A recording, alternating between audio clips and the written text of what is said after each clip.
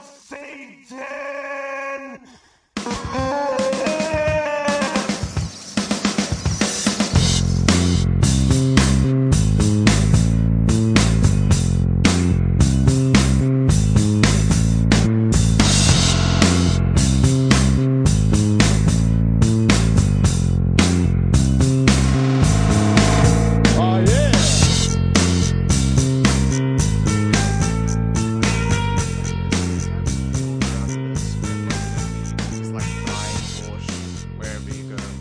I wish I had a Springbok jersey because those things are they're really airy and breathable. Really nice for the summertime. High-tech fibers, you know. Yeah, I don't have that, and I don't eat meat, so no vors braaiing. You could still braai the vors.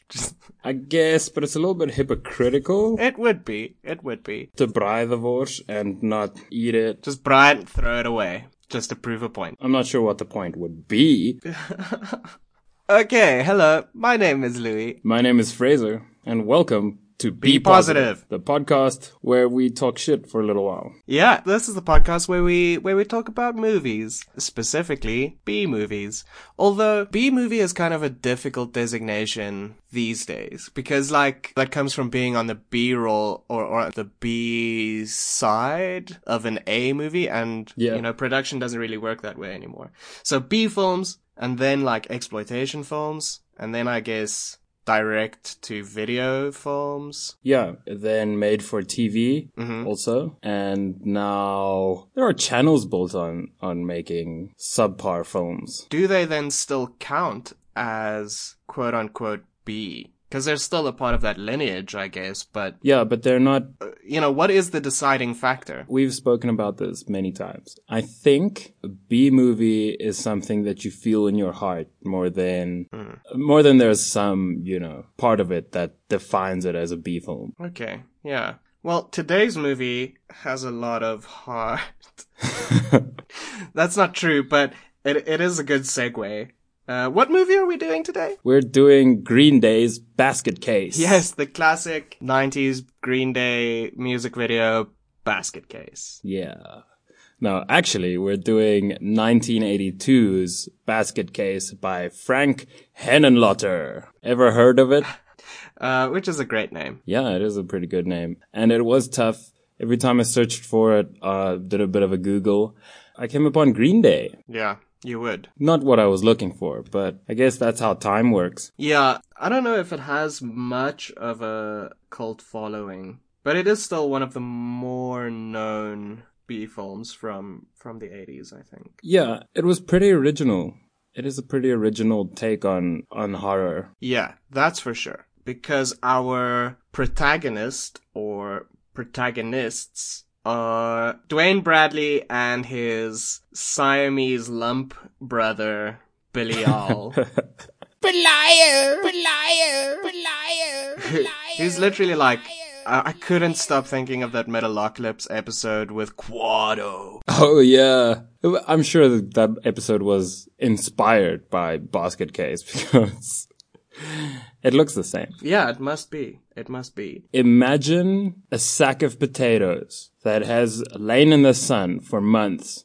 These potatoes also happen to be plastic potatoes, and they melted into a lump and absorbed the sack. Then someone shoves their face in there, gets their head chopped off, and the face sort of melts into the potato lump. That's Belial. That's right.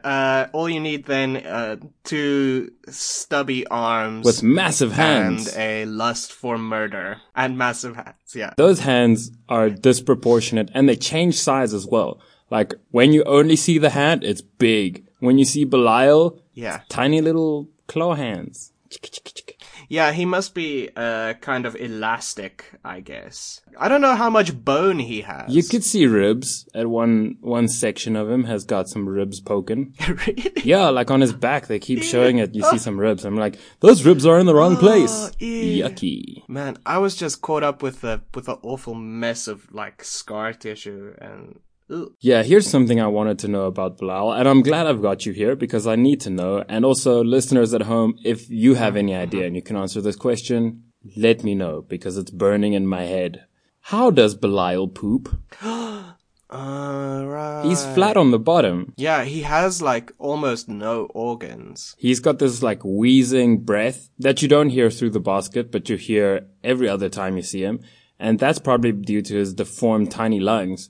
But then he does have organs and he does eat raw meat. He just eats raw meat. And hamburgers. And what happens to the trash? To the poo-poo doo-doo? That's, you know what, Fraser? That's what I love about you. You're always asking the most important questions. I think that's why he's so angry, is because he can't poop. He's backed up, the little guy. Because he hasn't pooped his entire life. Yeah, and he's at least in his 20s. Did you hear about that guy who he didn't poop for something close on like 15 years? Yeah. They had to surgically remove his like blockage. Yeah, because it turned to stone, right? Yeah, like it was like kilograms. He looked like a pregnant person. That is very unfortunate for him, but kinda hilarious. I know, he should have just gotten a Bruglax. Yeah, just take a Bruglax.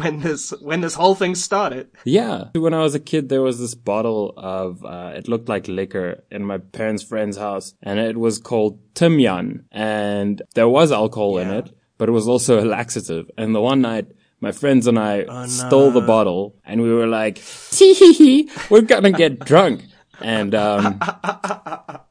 let's just say there weren't enough toilets in the house.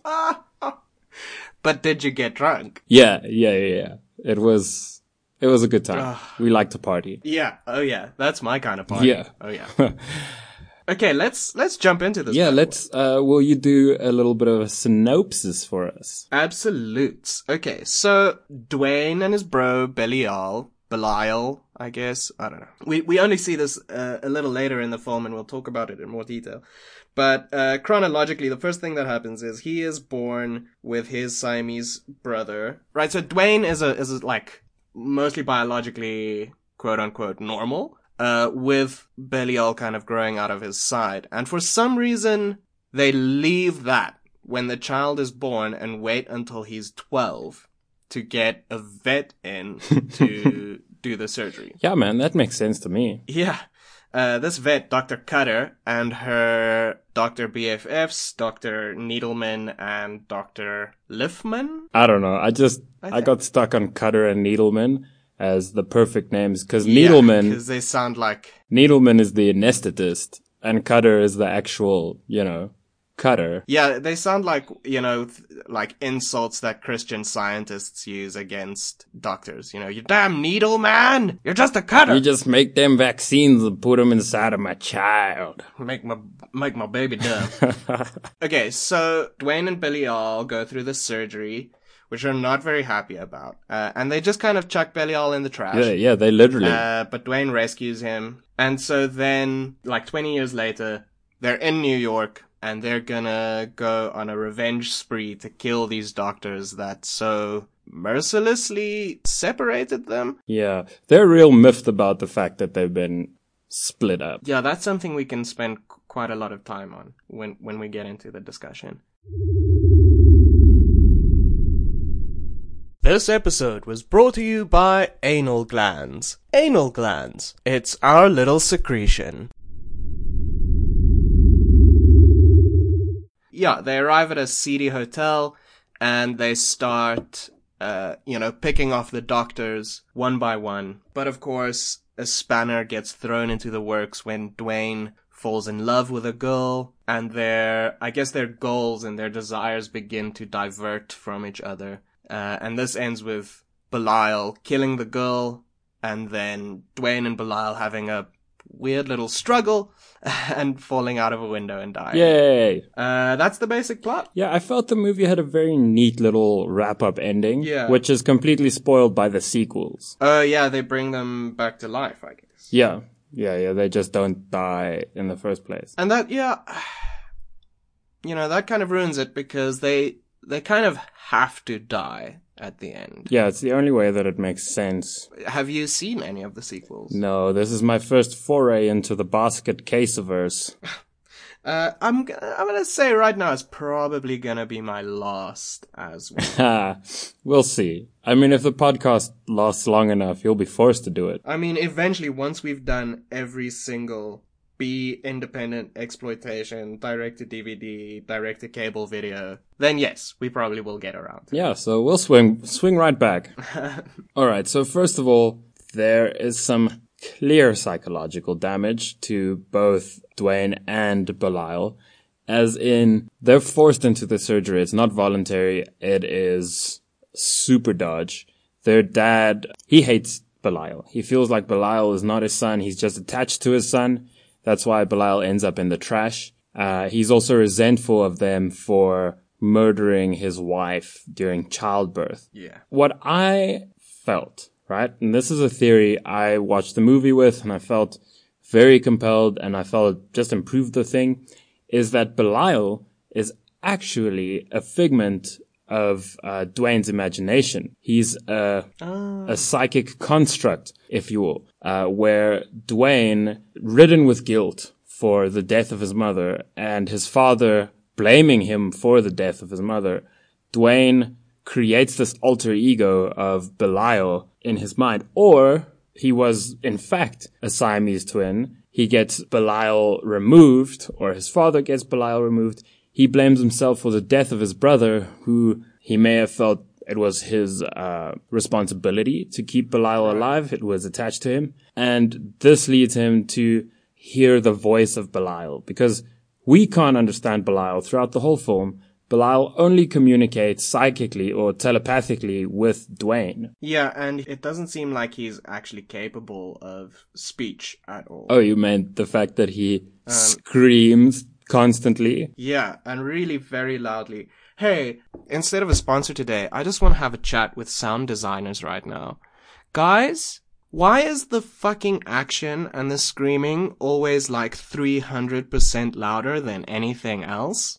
Could you fucking stop, maybe? Just like, man, just equalize that shit. I don't want to be turning my volume up and down throughout the entire film. Thank you. That's all I had to say about that. This message is brought to you by Louis' indignation. But anyway, so yeah, I think that theory makes sense because I really saw in Dwayne a Norman Bates kind of spiritual successor. Yeah, big time. Yeah, that in the sense that you have this really like normal, salt of the earth, country bumpkin guy who then has this, you know, this desire that comes from some terrible psychological trauma that he then kind of exacts on the world. Yeah, and also I felt that the psycho theme coming through strongly with Dwayne's aunt, who, after Dwayne, spoilers, murders his dad. He is taken in by his aunt, she protects him, and she raises him,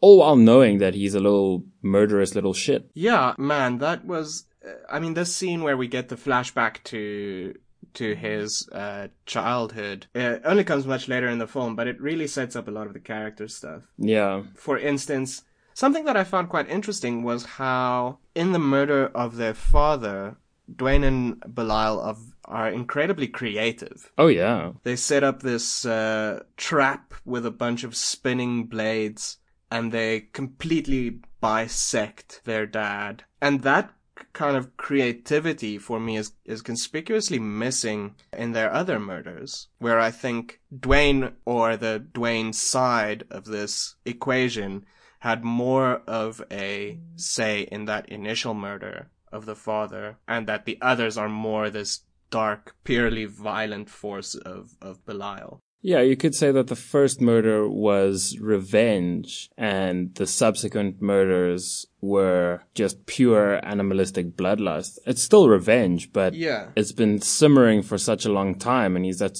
such a long time to think of how he's going to kill them that he ends up just ripping them apart. Absolutely. And in the end, they are reunited, but in death. Yeah. And that could also be Dwayne's struggle with his dark side, and this leading to his suicide by jumping. Yeah. Also, another very interesting thing is after the second murder of Dr. Cutter, well, the first murder of Dr. Cutter, but the second murder that Belial actually commits, where he shoves... Isn't it the third murder? Because they killed Dr. Liffman. Oh yeah, right at the beginning they killed Dr. Liffman. Yeah, right at the beginning. The man that couldn't shoot straight. To get the paperwork and the... Yeah, so the third murder when they killed Dr. Cutter, although I don't actually think she's dead because she is still very much alive, just with a scalpel stuck in her face. Yep. Following that murder, Dwayne sees Sharon, the receptionist of Dr. Needleman that he has fallen in love with. They start making out, get to some heavy petting, and then Belial psychically intrudes on Dwayne, and he has this little freak out where he's pinning her to the bed. She gets freaked out and runs away. Now, here, what I think happened is that having just performed a murder, right, Dwayne is still in that Belial persona. Now he's with Sharon. His sexual urges get confused with his murderous urges. Yeah. And he ends up with the compulsion to murder Sharon, to murder and rape her. So psychological terms, it makes sense that having decided he has this monstrous alter ego, he would then project that hatred onto something that he has strong, passionate feelings for. You're someone who gets his blood moving. I definitely think, that's my main insight or takeaway from the film is definitely around those themes of masculinity and violence and gender anxiety. Because I think the film is about desire for me. And there's actually a clip I'd like you to put in. My good friend, Slavoj Žižek. In his reading of Lacan, he points out that you never really desire what you desire. If there is a point in psychoanalysis, it is that people do not really want or desire happiness. And I think it's good that it is like that. And also, we don't really want to get what we think that we want. The classical story that I like, the traditional male chauvinist scenario. I am married to a wife, relations with her are cold, and I have a mistress. And all the time I dream, oh my God, if my wife were to disappear, drop me, it would open up new life for me with the mistress. You know what every psychoanalyst will tell you quite often happens? That then, for some reason, wife goes away, you lose the mistress also. You thought, this is all I want. When you have it there, you turn out that it was a much more complex situation where what you want is not really to live with the mistress, but to keep her as a distance, as an object of desire about which you dream. And this is not just an excessive situation. I claim that this is how things function. We don't really want what we think we desire. We tend to think of desire as in you see something and then that thing creates a desire in you for that thing. But really desire is a kind of an aimless force that you have and you kind of pin it onto things so that when you finally achieve what you thought your desire was, you realize that, oh no, that actually didn't fill the hole. That didn't sate my desire at all. Now there's a new thing. Now I need to find a new thing. Yeah. And I think a lot of the film revolves around that. For instance, Belial's eating, right? He's constantly hungry. He eats like fucking 20 burgers, but he's never satisfied, Yeah. for instance. Or when he tries to like make the moves on Casey, he's so frustrated with his own impotence because he doesn't have a penis that he has to destroy that object of his desire. So there's definitely this sense of wanting something but not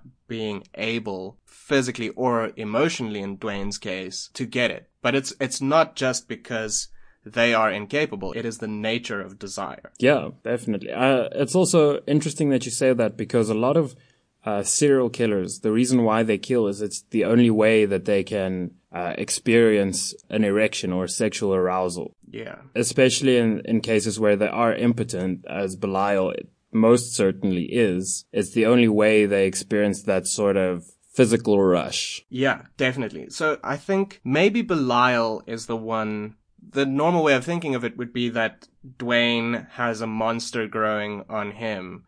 But maybe Belial is the protagonist and Dwayne was cut off from Belial in a sort of like, almost like a full body castration. Yeah. Because obviously Dwayne has the only working penis between the two of them. And Dwayne is most certainly the weaker of the two. Yeah, absolutely. So Belial could end up being resentful of Dwayne being a whole man and him being relegated to his disgusting little potato body. Yeah, and I think that's why I think he murders or tries to murder Casey because he could see that Dwayne and Casey were forming a bond. And I think he also tries to rape and kill Sharon also because of that jealousy. Dwayne says that the whole revenge plan is Belial's. It's his plan all the way, right? So that's kind of Belial's way of making sure he keeps Dwayne as a subservient body part in a sense. Yeah, because he needs Dwayne to get around and to experience life. He has the psychic connection to Dwayne. So if Dwayne goes out drinking, Belial experiences that. But if Dwayne gives up and leaves Belial, maybe there is some sort of maximum distance to that link. Yeah. So he would lose his only way of experiencing, the human experience. Yeah. He can't even talk. And Belial can't he can get around on his own, I guess. Which is odd. But it rips up his bottom bit. Is that what that was? Yeah, I think that's what that was. Because there's this part now when he's raping Sharon, even though he doesn't have the parts, it's still, I consider that scene a rape scene. Like his whole bottom part is covered in blood, and I was like, is that blood from Sharon? Why is this happening? What is going on? Because he's sitting on her crotch, and her crotch is also full of blood. But it would make sense, him having traveled, because he traveled over asphalt, clearly, to get there. Because geographically he crossed, the entire New York City on his stump. Which is odd. Let's talk about Belial's locomotion for a second. So it was partially done via puppet, partially done via rushed stop motion animation, but he has no legs. His arms can't really reach the ground, so he's not humping his way over on his arms. He somehow manages to rock himself back and forth, and that creates a little bit of a forward locomotion. I think he kind of scoots. How? He has no abdomen. He pulls himself with his arms. That's so gross. A medieval legless beggar in a cart, but he doesn't have a cart. He should have gotten a cart. He should have done that. Yeah, why does he have a basket, not a cart? Yeah, that's actually silly. Dwayne is not a good caretaker. Dwayne is, man, shame. He's uneducated. He's socially maladapted. Yeah, he just doesn't. But also, I think Dwayne, to some extent, also feels that he needs Belial. Yeah. Because he keeps him in the basket. He doesn't expose him to the outside world. Even though the only reaction people have to seeing Belial is abject terror. Mm-hmm. So I kind of get not exposing him to people, but he could be normalized in a small town. They would accept him. He could be in Ripley's Believe It or Not and do the freak show circuit. He would be popular in Believe It or Not.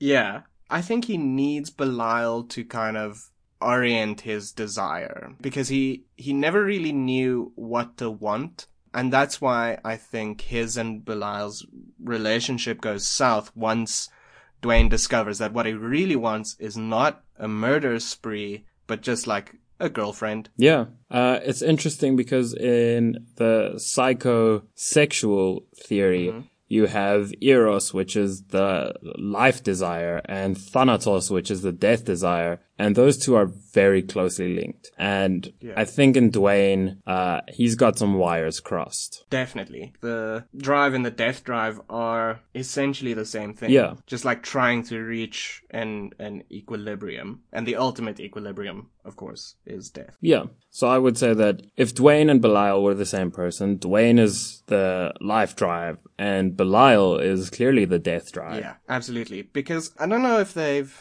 really thought this through, because even if they kill all the doctors, even though they do kill all the doctors, except maybe Cutter, I think they're implying that she dies, but I also don't see how she would. It looks really painful though, face full of scalpels. Yeah, but she is screaming with quite a bit of vigor. Yeah, I'm sure she just passes out there. Yeah, that's not gonna make them whole again. The damage has been done. They are separated. Yeah, they'll never go back to being one whole Yeah. as they saw it. So yeah, that's exactly the only possible ending of that story is their death, because Dwayne will never be able to live a normal life, and at the same time he will never be able to let go of Belial, which might have given him a normal life. Yeah, and Belial can't do shit without Dwayne. Yeah, that's a really bad relationship. It is. They are codependent. Definitely. Definitely. Belial is totally toxic. Yeah, Belial is a bit of a toxic influence. Here's a bit of trivia for you, that this film was shot on location in New York, mostly without permits, and filmed super quick. How long was the shooting? Damn, I can't find it. Well, either way, definitely not like an Avatar shoot length. Yeah, no. I think I read somewhere like a week. That is But very quick. yeah, and they had a budget of $35,000. And in the scene where Dwayne walks into the hotel and pays in advance for his room, the wad of cash that Dwayne actually hands to the hotel Was owner, that their budget? that was the literal budget for this film. That's awesome. I like hearing that. Apparently, it's quite a famous bit of trivia, but I don't know. Interesting. Man, I really love the look of that early 80s New York. How fucking awful it is. Man. There was no set dressing. This was literally early 80s New York. It's so seedy and like... It works perfectly to create that idea of these kind of red neon desires, you know, this awful, destructive place. Yeah. But also with a lot of community, you know, when you are a part of that community. The denizens of the hotel really stick together. For example, in the scene where Belial loses his shit and throws his little temper tantrum, and wrecks his hotel room, that whole community is out in front of that door freaking out, going like, oh, what's going on? Is there an animal? Is everyone okay? Even though the one guy is a little bit of a greedy dick, he's there too. Everyone is interested. Everyone is looking out for each other. And that's something that in modern day times you don't see anymore. Yeah, and that's definitely something that Dwayne perhaps desires, but will never be able to join in. I think he really wants a family. He wants to experience a sense of community. And ever since he was a little boy, he didn't have that. He had Belial. Yeah. And he was ostracized as a freak because of Belial. And then when he was separated from Belial, Belial became his sole focus. The only thing in his life that mattered. He needed to protect Belial and to keep him safe. Yeah, exactly. And then, you know, when he sees that life has much more to offer, that relationship becomes strained. In the scene where Dwayne passes out and Belial goes after Sharon, we're treated to this odd dream sequence of Dwayne running naked through the streets of New York. Yeah, the only full frontal nudity in the film, and it's a floppy dick. It's a floppy dick. And that's cool. I mean, Yeah, definitely we not. see enough female nudity. Yeah, it's definitely like not the full frontal nudity you expect from an 80s B horror. Yeah, doing full frontal nudity is hard for everyone. So good on you, little man. Yeah, so that dream sequence, is that his like psychic connection, right? Like it's actually Belial traveling through the streets. Yeah, it's suggestive of Belial traveling through the streets, and it also it would show you the way that Belial actually views himself as Dwayne's twin, not as some deformed, lumpy space monster. They should have just fucking killed that thing.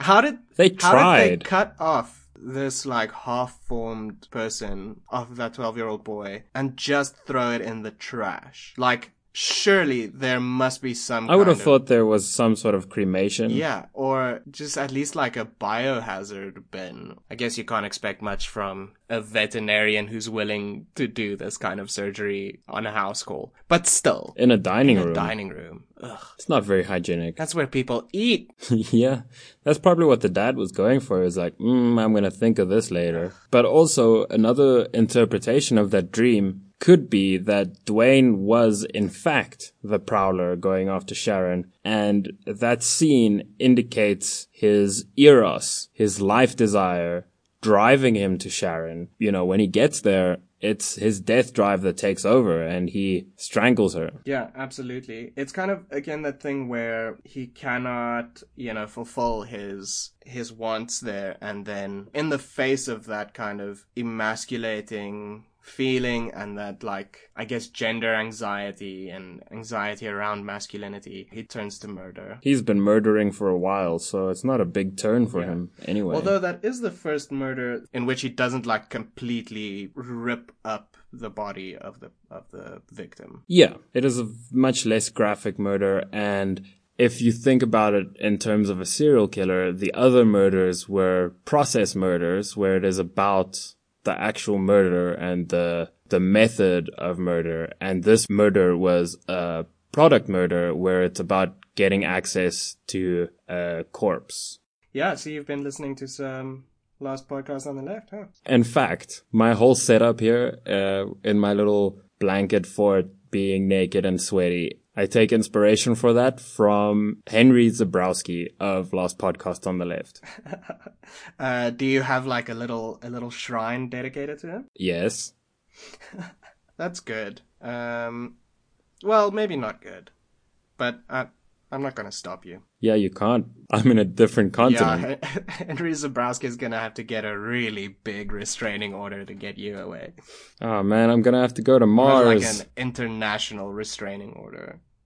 It'll be a whole diplomatic thing. Ooh, would it create a incident between the states and the People's Republic? Maybe this is how the world ends. Oh my god. I'm sorry, Henry. I'm going to have to take the shrine down. No, you don't have to. No, leave it up. Leave it up. It's fine. Okay, do we want to talk about the old D&B, or do we want to move on to maybe some of the other characters? Yeah, let's move on. Cool. So let's talk about Sharon. Sharon. What is wrong with her? You know what? I actually don't know. Because Sharon, the first time she sees Dwayne and he shows up with his basket to the doctor's office where she works, she assumes he's the typewriter repair guy.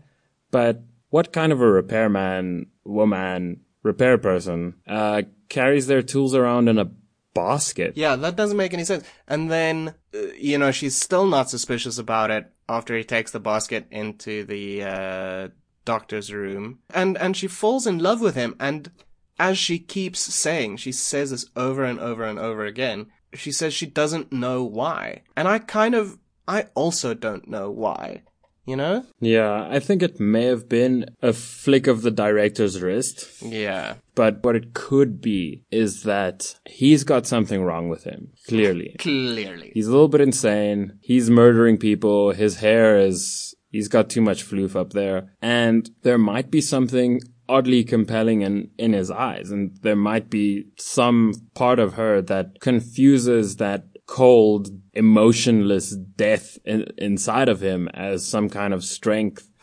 or some kind of desirable attribute, Maybe she thinks he's suave. Yeah. Maybe she thinks he's a little bit of a lost puppy, or, she could have a hero complex where she sees him as this pathetic little weirdo and she's gonna save him, Louis. That's interesting. But I mean, whatever the case may be, she is also clearly unaware of her own motivations, which I think, makes a good contrast to the Bradley Bros, where their desire is, at least first, very clearly defined. And she's more, opaque to herself, which is, I think, a little more relatable to us non-Siamese, non-serial killers. Yeah. Also, it's interesting that contact with her opaqueness really does end up affecting Dwayne in terms of making his goals a little bit less clear and a little bit less focused. It's almost like she's kind of, for the first time, introducing ambiguity to Dwayne's life. Yeah, and boy, does it fuck him up. Yeah, oh boy. That is actually, I quite like the conclusion we came to there, that she is ambiguity personified in the film and shows Dwayne that there are different ways of thinking and more variables to be considered. Yeah, absolutely. I kind of like Sharon. She reminds me quite a bit of Annie Hall from Woody Allen. This episode brought to you by Needleman and Cutter, the doctors who come to you. Need an appendix removed at home? Looking to sell the organs of the dead homeless man in your basement? Now you can, for less than ever. Needleman and Cutter are offering you, the audience of Be Positive, this once-in-a-lifetime deal. Enter the promo code POSITIVE on needlecuts.com. That's needlecuts with a K for a 60% discount on your first question-free surgery. The first cut is the deepest.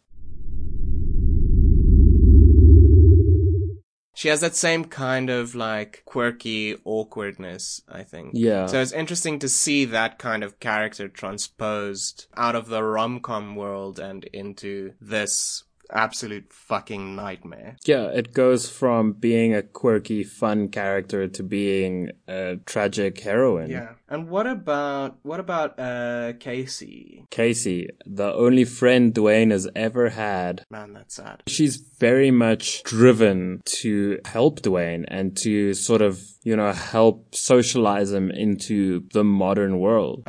Where she wants to go out for a drink with him, not in a sexual way, it seems at least. It's more of she's found this lost puppy and she's gonna try and help him out. Yeah, I think we see that most clearly in the scene where they do go for drinks, or, well, she kind of bumps into him at a place and he's drunk off his mind.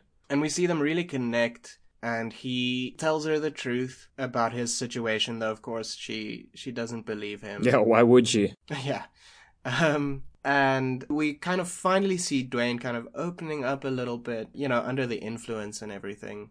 But of course, that very self-same night, Belial makes his attack on Casey. Yeah. And again, she's just someone who, has no part in this whole awful, traumatic story. She's just like a normal, poorish person trying to make it in New York City in the 80s. Yeah, she's just doing her best, and she's trying to help the people around her in the process. Yeah, and of course, Belial cannot allow anyone to help Dwayne, right? Because if Dwayne were to really get help, he would have to get rid of Belial. Essentially, Belial is Dwayne's major malfunction. Yeah, absolutely. I think that's pretty much all I had to say about this film. Any last comments from your side? I read a critic who pointed out that the bro's wounds are kind of vaginal. Oh, yeah?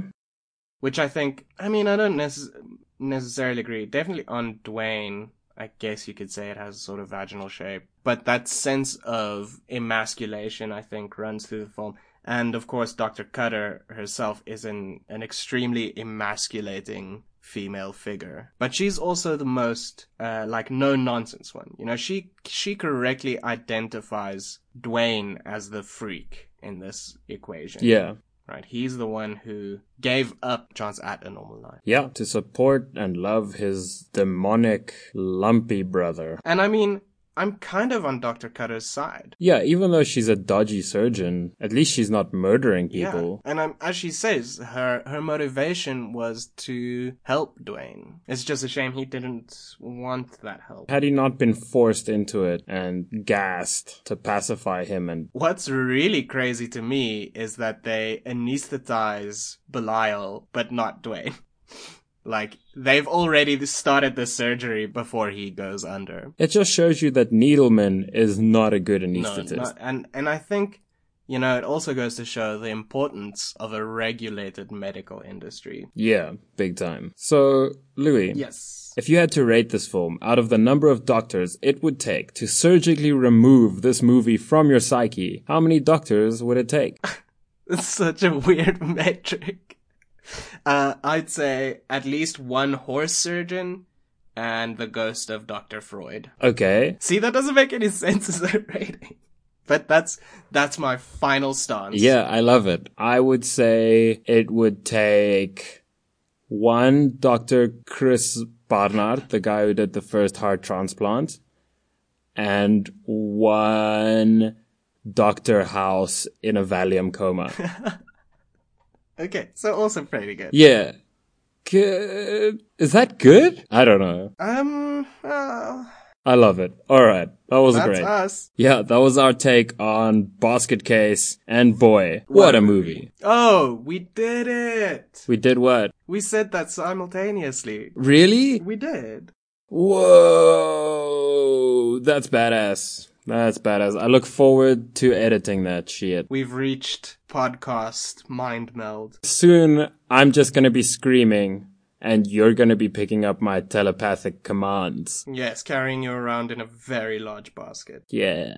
If I fits, I sits. Folks, if you want to join our hive mind, subscribe, like us on Facebook, send us suggestions, send us your comments, send us your complaints, your angry letters, send us your used underwear. Just send us anything. Send us your erotic fan fiction. Please don't do that. Also, you can listen to us on all of your favorite podcasting apps. If you don't have a favorite podcasting app, you can check us out on our website. The latest episode is always up there, and you can listen to it for free on the website. Unfortunately, to get access to the rest of the episodes, you'll have to follow the iTunes link or the Stitcher link provided on the Be Positive page of Canis Radio. Yeah, guys, please do check it out and just hit us up if you'd like to. Yeah, comment on the Facebook page, tweet at me at Fraser Chonji. Do not tweet at or me. drop us an email. Yeah, don't tweet at Louis. That's number one rule of Be Positive. Don't fucking tweet at me. Right, so, yeah. I guess you stay scary. The streets are spooky tonight. They sure are. Did you know there's a typhoon in China at the moment? Shit. Anywhere near where you are? Yeah, man.